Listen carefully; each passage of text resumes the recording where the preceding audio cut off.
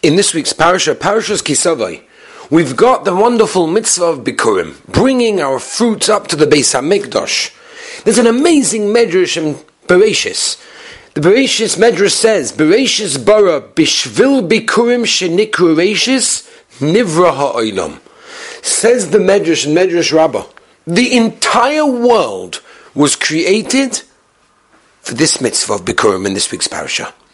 And we have to ask ourselves why. What is so special about the mitzvah of Bikurim? And the answer, which the Al-Shech HaKodesh brings, the Al-Shech HaKodesh asks, why is this mitzvah so choshev? Why was the entire world created? And he says, very simple, because it's so easy for us to recognize the Rebbeinu Shel Olam in the big things. But it's hard for us to recognize Hashem in the things that we do, in the physical capabilities, whether it's in the Parnasa, whether it's in various things that we do in our lives, that we perform, that we do. It's hard to see Hashem. The mitzvah of Bikurim is take the fruit, take something which you sweated for and you managed to go and cultivate from the ground and bring it and show it. It's not me, it's all the Rebbeinu Shel Olam. That's how choshev the mitzvah is of Bikurim. But it goes further than that. The Torah tells us, be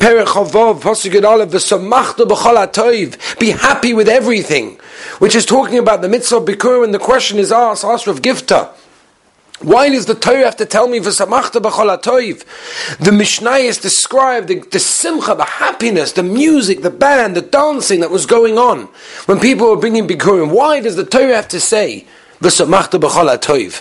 Enjoy, be happy with everything that you have. And the answer is, because as Rav Gifta points out so many times, we are in a perfect situation. Everything is great, everything is wonderful.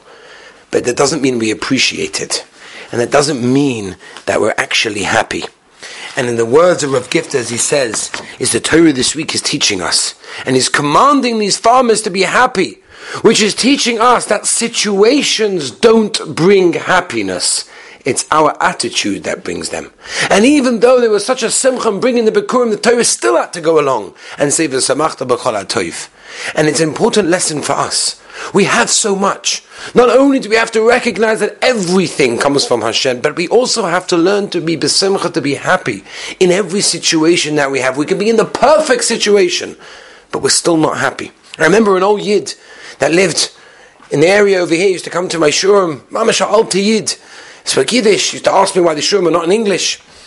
And people asked him, why are you so happy? He was such besimcha, always with a smile, poking kids with his cane, giving out candies. He was just the happiest guy. And they said, how did you do that? You went through the camps, you lost your wife, you lost your money. How did you do this? Why are you so happy? And he said a very interesting answer. He said, because if I'm sad, no one's going to be sad with me. If I'm happy, people are going to be happy with me. That's the mitzvah.